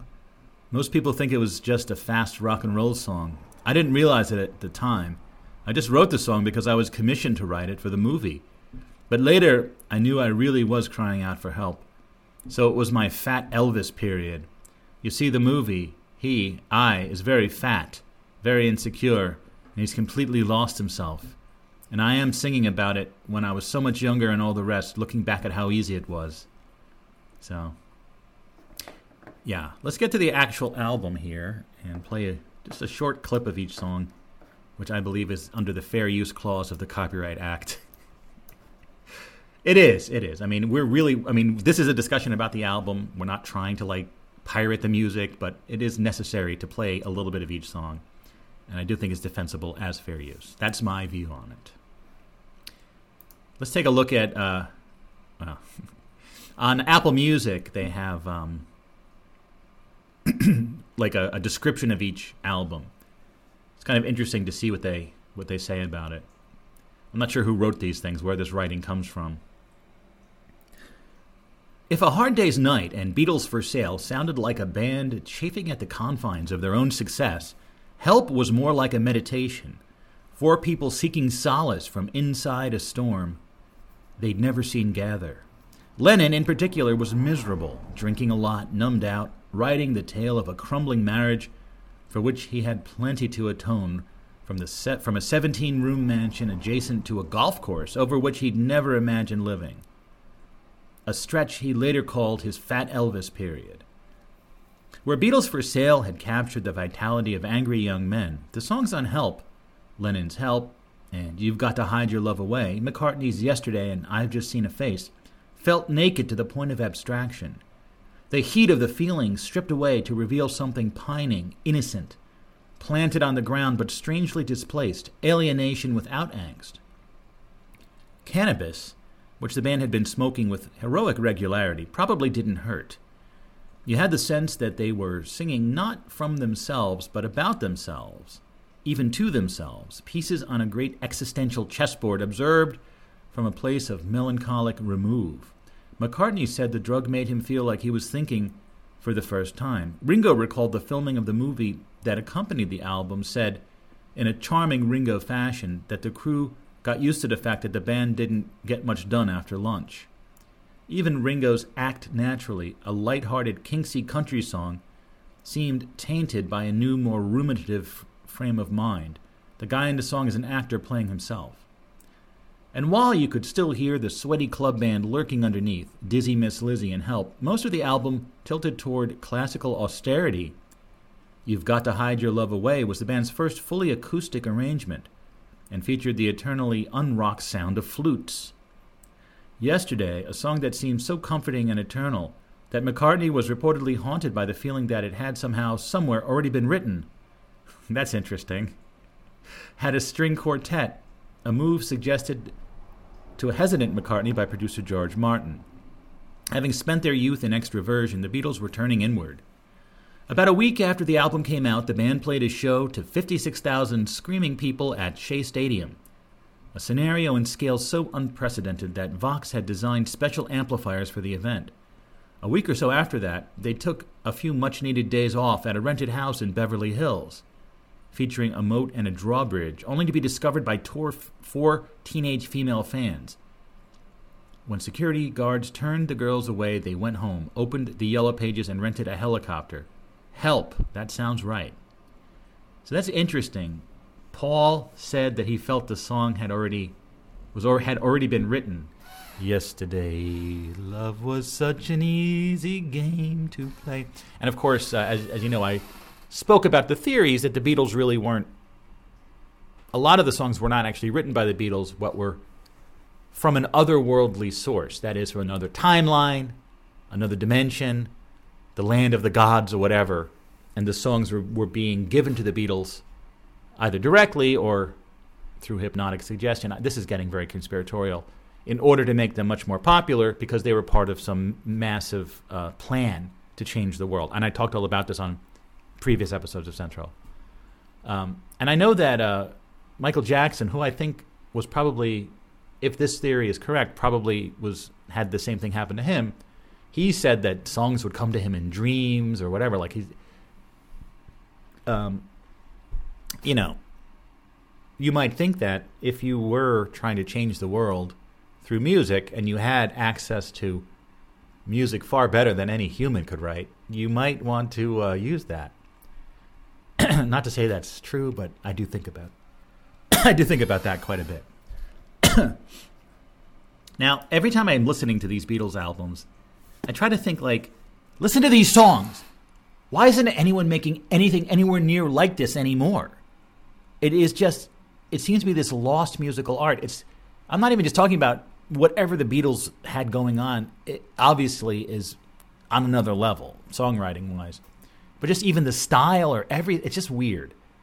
That current rock music is just nowhere near this. And yes, I know there's bands that try to mimic Beatles styles. But there's just something about the overall nature of this music that is so vital and so amazing. Why can't there be new music like that? Anyway, let's get into it here. The first song, Help. And again, like almost all the albums, drop the needle. Side one, track one, and it just comes, help! Help! I need some... Right, just the first few seconds just gives you everything you need to know. Like, oh my God, this is where we are, you know. And what an amazing song this is. You know? I need someone. When I was younger, so much younger than today. And I don't even know. I don't know if there's other songs the Beatles did that are like Help. Help is sort of like Yesterday. They're sort of like two sides of a coin. It's sort of songs that are sort of in their own universe, you know?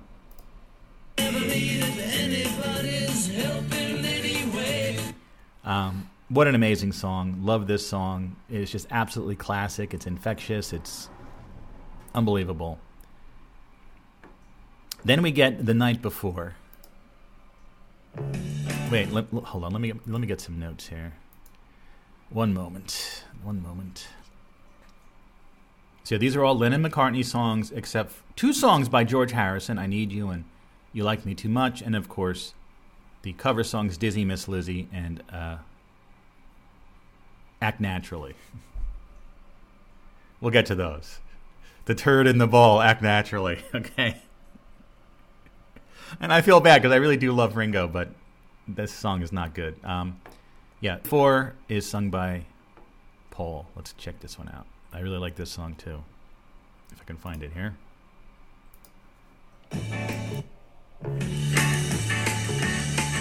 Yeah, it's a really good song. We said our goodbye. We said our goodbye the night before. Love was in your eyes the night before. Now today. Yeah, to me this is a near top tier Beatles song. It just has that somewhat of the phase 1 sound. Treat me like you did the night before. And then, what is it, the middle 8 part? Last night is a night I will remember you by. When I think of things we did, it makes me wanna cry. And this also points out, and there's like some YouTube videos about this, that music doesn't really have melody anymore. So these songs have a lot of melody. Were you telling lies the night before? Yeah. Love that song. And now here's one song. This is a subgroup of Beatles songs that are 2 minutes and 9 seconds long. Some of my favorites. Hey, you've got to hide. Another top tier song. And head in hand, turn my face to the wall. Really, top level. I love this song. So far, like, these first 3 songs are just amazing. And And of course, it goes, hey, you've got to hide your love away. And it has the flute later. Just overall, an incredible song. Absolutely love it. Then things cool off just a little bit with I Need You by George Harrison. Not a bad song by any stretch, but not really rising to the grandeur of the first three songs. But, right, it's a mid-level song. Pleasant, but it's not at the same level as some of the other songs, you know.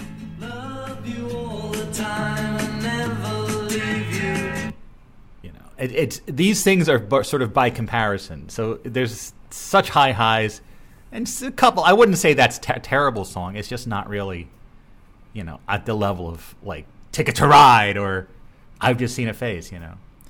And then next we have Another Girl, another Lennon McCartney song sung by Paul. This one's better.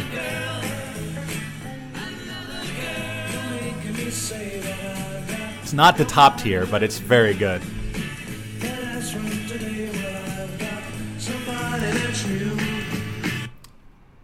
Yes. And then You're Gonna Lose That Girl. 2 songs in a row that have girl in the title. This one is better than Another Girl, I think. You're gonna lose that girl. This really feels like a song that could have been in Hard Day's Night. Near top tier Beatles song. But really with that kind of that older sound, you know. So this, again, this is sort of really a transitional album. But coming up, a song sung by John Lennon, written by Lennon McCartney. Ticket to Ride. I think one of the best songs ever. And this really feels like very forward-looking toward the next phase. What an amazing song.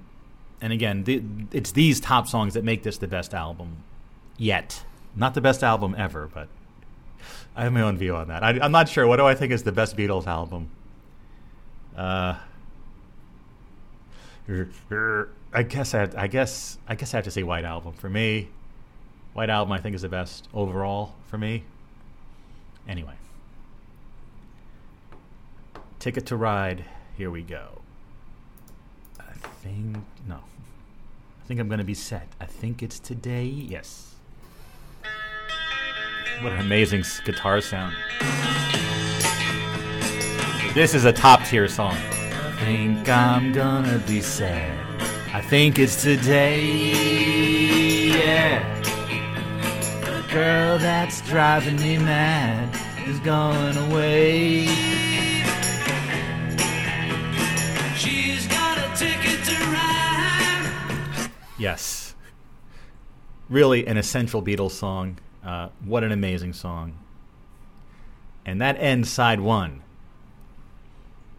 So these are all the songs that were, I guess side one is all the songs that were in the movie. And side two is stuff that wasn't in the movie. Right? But side two has Yesterday, which blows away pretty much anything else. And I've Just Seen a Face. That's a great song. But we started the second side with The Turd in the Bowl, as I mentioned. Act Naturally. I want to get more into this. I want to figure it's a song about a guy that's in a movie. It's about a guy that's, you know, kind of sad and lonely. But he's like, all I got to do is act naturally because I'm also sad and lonely. I guess because it's sort of a meta song about being in a movie. That may be why. I really don't know why they included this. They said that there was another song that Lennon and McCartney wrote for Ringo that just wasn't good. So I guess they ran out of time and pulled this out. I mean... It's not, I mean, you can listen to it. It's just, this is coming right after Ticket to Ride, for God's sakes. This turd. I know I'm being cruel about it, but this is pretty, you know. I don't think it's suited to Ringo in terms of his singing voice or his persona or anything. It seems like he's struggling to sing it. I don't know.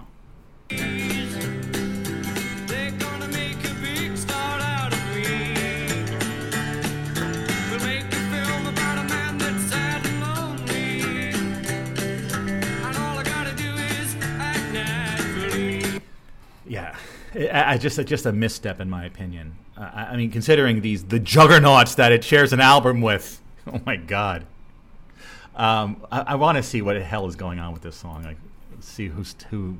Hold on, we'll look it up on the Beatles Bible. I mean, I'd still say that Mr. Moonlight is worse than this, but yeah, here we go. It says the last cover version recorded by the Beatles until the Get Back Let It Be sessions of 1969, Act Naturally was sung by Ringo Starr and appeared on the second side of the Help album. The country and western song, written by Johnny Russell and Vonnie Morrison, was released by Buck Owens in 1963 and topped the U.S. Billboard countries charts that year. Ringo says, I sang Act Naturally and Help. I found it on a Buck Owens record, and I said, this is the one I am going to be doing. And they said, okay. We were listening to all kinds of things, so it's his fault. Great. Let me find the Buck Owens version. Let's see what we got here. Do you love getting high? Yes, I love getting high. So did the Beatles, apparently, when they were recording the album Help. You need...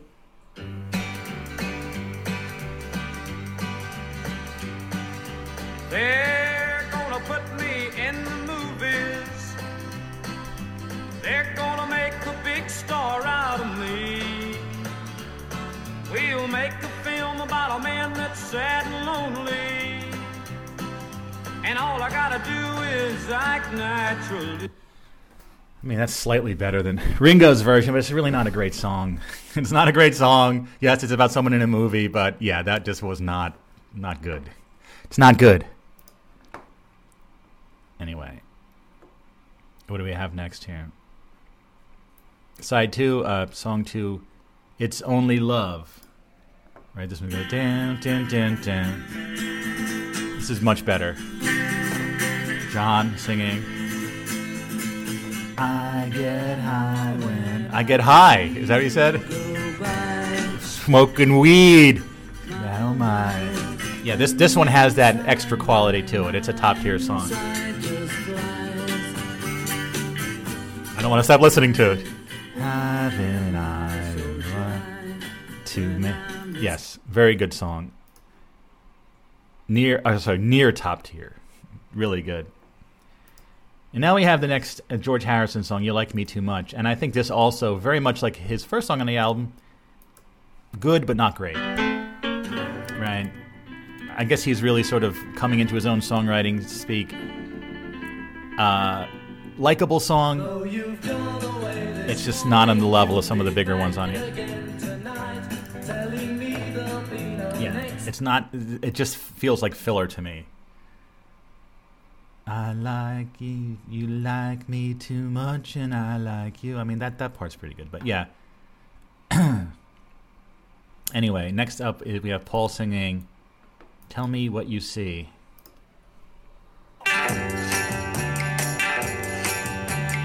If you let me take your heart, I will do. This is kind of it's weird because there's some Beatles songs that I can't, like, just the title. I know the song intimately, but I don't know it by the title.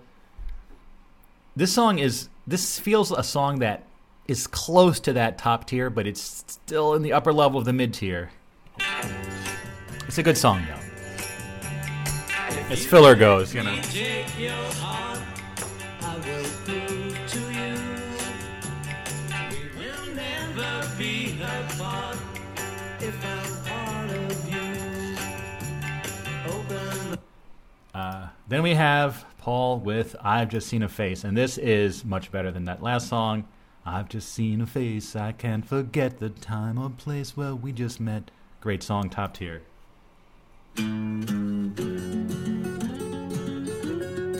This is sort of feeling, again, like a song that is more forward-looking than backwards-looking. So some of these songs feel like they're from the past, some seem like they're from the future. Yeah. When some of Paul's songs really sort of tap into this kind of energy that, kind of similar to, but tomorrow may rain, so I'll follow the sun. This has that kind of quality. And then we get to a song that really transcends pretty much everything else. This song, Yeah, I mean, it's talk about juggernauts. This is the juggernaut of the juggernauts of them all.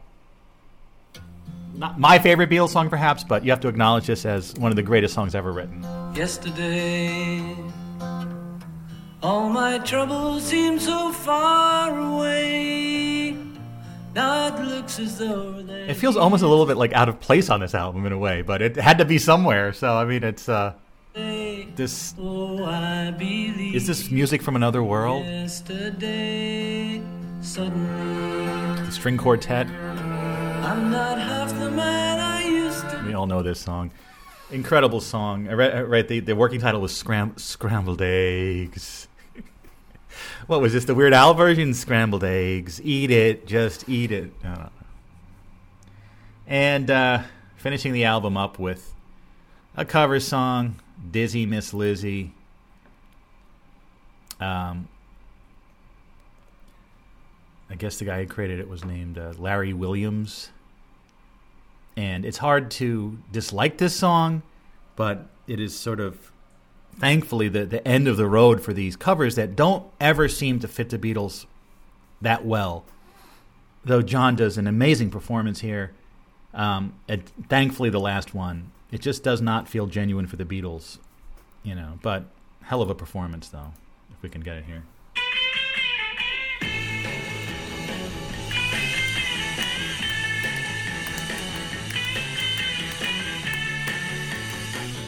But yeah, we want to put this behind us. Yes. Larry Williams. Really? I thought it was someone else. Did someone else do it?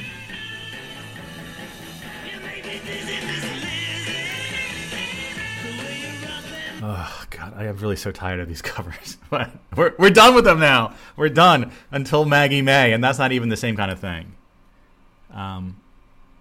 So, anyway, I want to hear the original of that.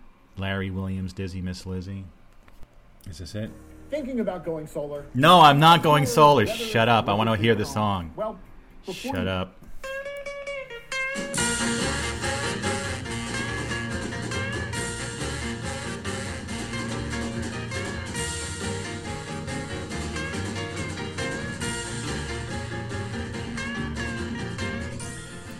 All right, let's go. Singing. You make me dizzy, Miss Lizzy, the way you rock and roll. You make me dizzy. See, in this case, the Beatles one sounds better. You know, what is this? Here's our recommended video. Stephen Wright, Wicker Chairs and Gravity. Remember Stephen Wright, the sort of deadpan, surreal comedian? I'm going on a tangent here. I was driving my car around, decided to hook my brake lights up to my gas pedal. Just to confuse the people behind me. I hit the gas and the brake lights go on. They stop and I'm gone. They say, "What does he drive?" And a friend of mine has a car phone. He has an answering machine on his car phone. The message is, "Hi, I'm home right now." All right. See, this is how things go. You're listening to the Beatles and it's Stephen Wright. Remember him? And you start watching that, and it has nothing to do with the Beatles. What do you want? You know. Yes. So, I mean, I'd say that this is the best album on the strength of the best songs. And also, you know, the mid-tier songs aren't that bad. It just freaking act naturally. It pisses me off. We'll make the scene about a man that's sad and lonely. I'm begging down. No. So here's the documentary. You know, Apple Music has these documentaries. I don't know who made them, but a little documentary about Help. Here we go. It's on video, but you're going to hear the audio. I need somebody help, not just anybody help. You know, I need someone help. I had these two guys who used to write songs whenever we needed some. I think we just called them up and said, "Look, we'll be doing a movie now, lads. Will you come up with a couple of catchy hits?" Ticket to Ride, take one. That would. Okay. I know that's driving me mad. Come on. Right, George. She's got a ticket to ride. She's got a ticket to ride. She's got a ticket to ride. She's got a ticket to ride, and she don't care. I think it was largely John's, the actual Ticket to Ride bit. We wrote it together, You see, with John and I, certain songs would nearly always be the idea of one of us. Actually said, Ticket to Ride would be good. The other one said, okay, that's what we'll write today.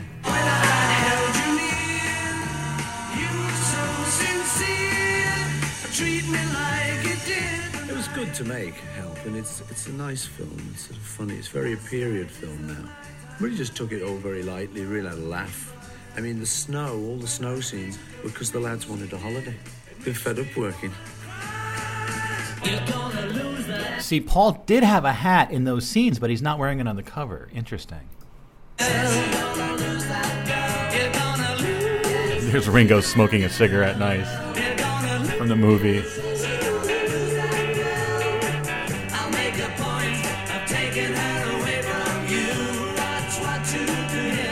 Yesterday, take one.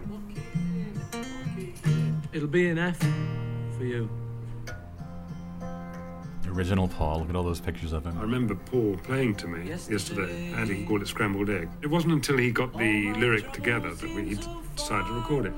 So he went down and sat in a high stool with his acoustic guitar and sang Yesterday.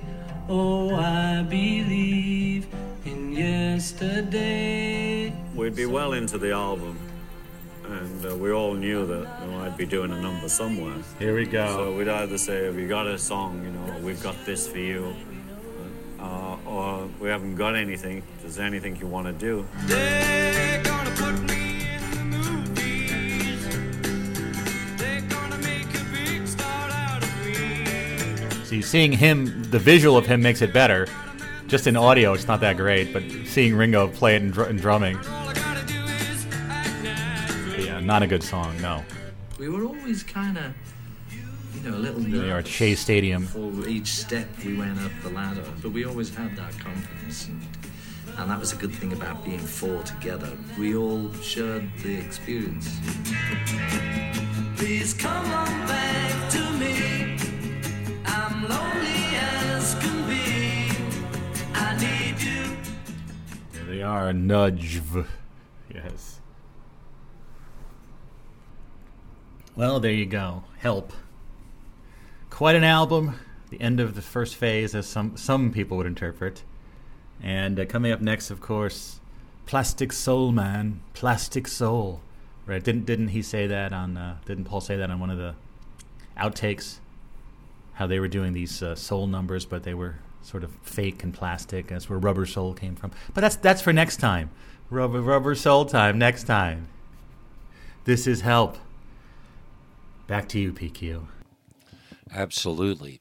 And we'll get to that in just a moment. I just wanted that was I learned so much from everybody on these shows. These are great. I'm enjoying, and I hope listeners. And there's so many people out there. I mean, Manny, you out there? I'm sure you got something to say about the Beatles. Bob Lament, Neil, there's a few of you that might be out there, and it would be really cool, and you don't have to. We need not anything elaborate, and as I keep saying, people. Where's Doc Sleaze in all this? Is he someone who dislikes the Beatles? Well, in any case, next week, like Frank said, we are talking about Rubber Soul, which, the Help is the last, although to me, I have to digress here for a second. Songs like I've Just Seen a Face, Eleanor Rigby, those are on Rubber Soul originally in the United States. So it's like really the original American Help album, which just has the songs from the film itself. That really is, to me, in my head, the end of the boy band Beatles. It ends on a great peak with all those great songs. But most of what's on side 2 either appeared on things like the Beatles 6 or the Beatles 65 maybe, or Rubber Soul. So like Rob was saying earlier, us older geebs who got those original Beatles albums, which it's 2 more albums, because you got your Rubber Soul and you got Revolver coming, but there was this weird American album called Yesterday, Today, and Tomorrow. And now that I think about it, maybe Yesterday wasn't on Rubber Soul. It was a single and was on the Yesterday, Today, and Tomorrow album, as was a bunch of songs like Dr. Robert, And Your Bird Can Sing, I'm Only Sleeping. Those, but I'm getting way ahead of ourselves now, because we are going Rubber Soul next week here. And I thank you so much, Rob Shambles and Frank, and you with the years over there, for making this all a complete unit. And I'm having so much fun with the Beatles. Can you tell?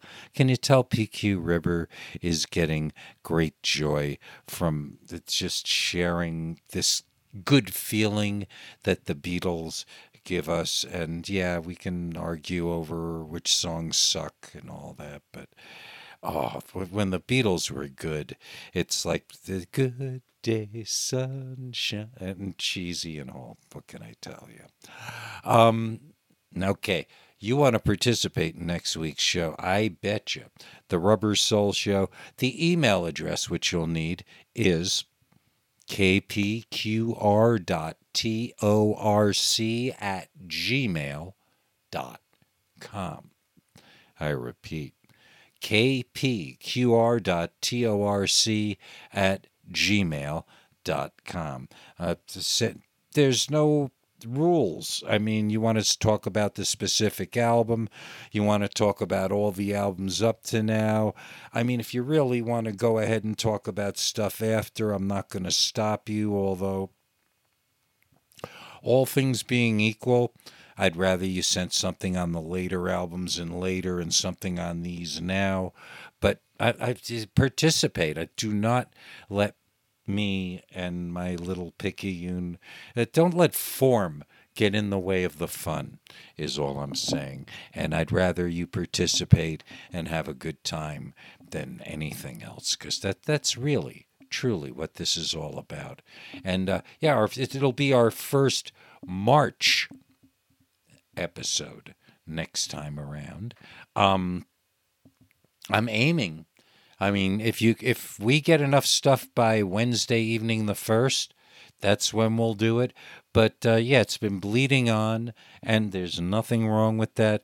Especially, I mean, if you're really like you're going to do it and you want me to wait or hold the bus, just drop me an email. Once again, kpqr.torc@gmail.com.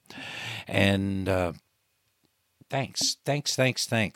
And it's a Beatle Fest for weeks yet to come, which is also very nice. So, till we meet the next time, set the controls for the heart. I gave you a deadline. Set the controls for the heart of the fun.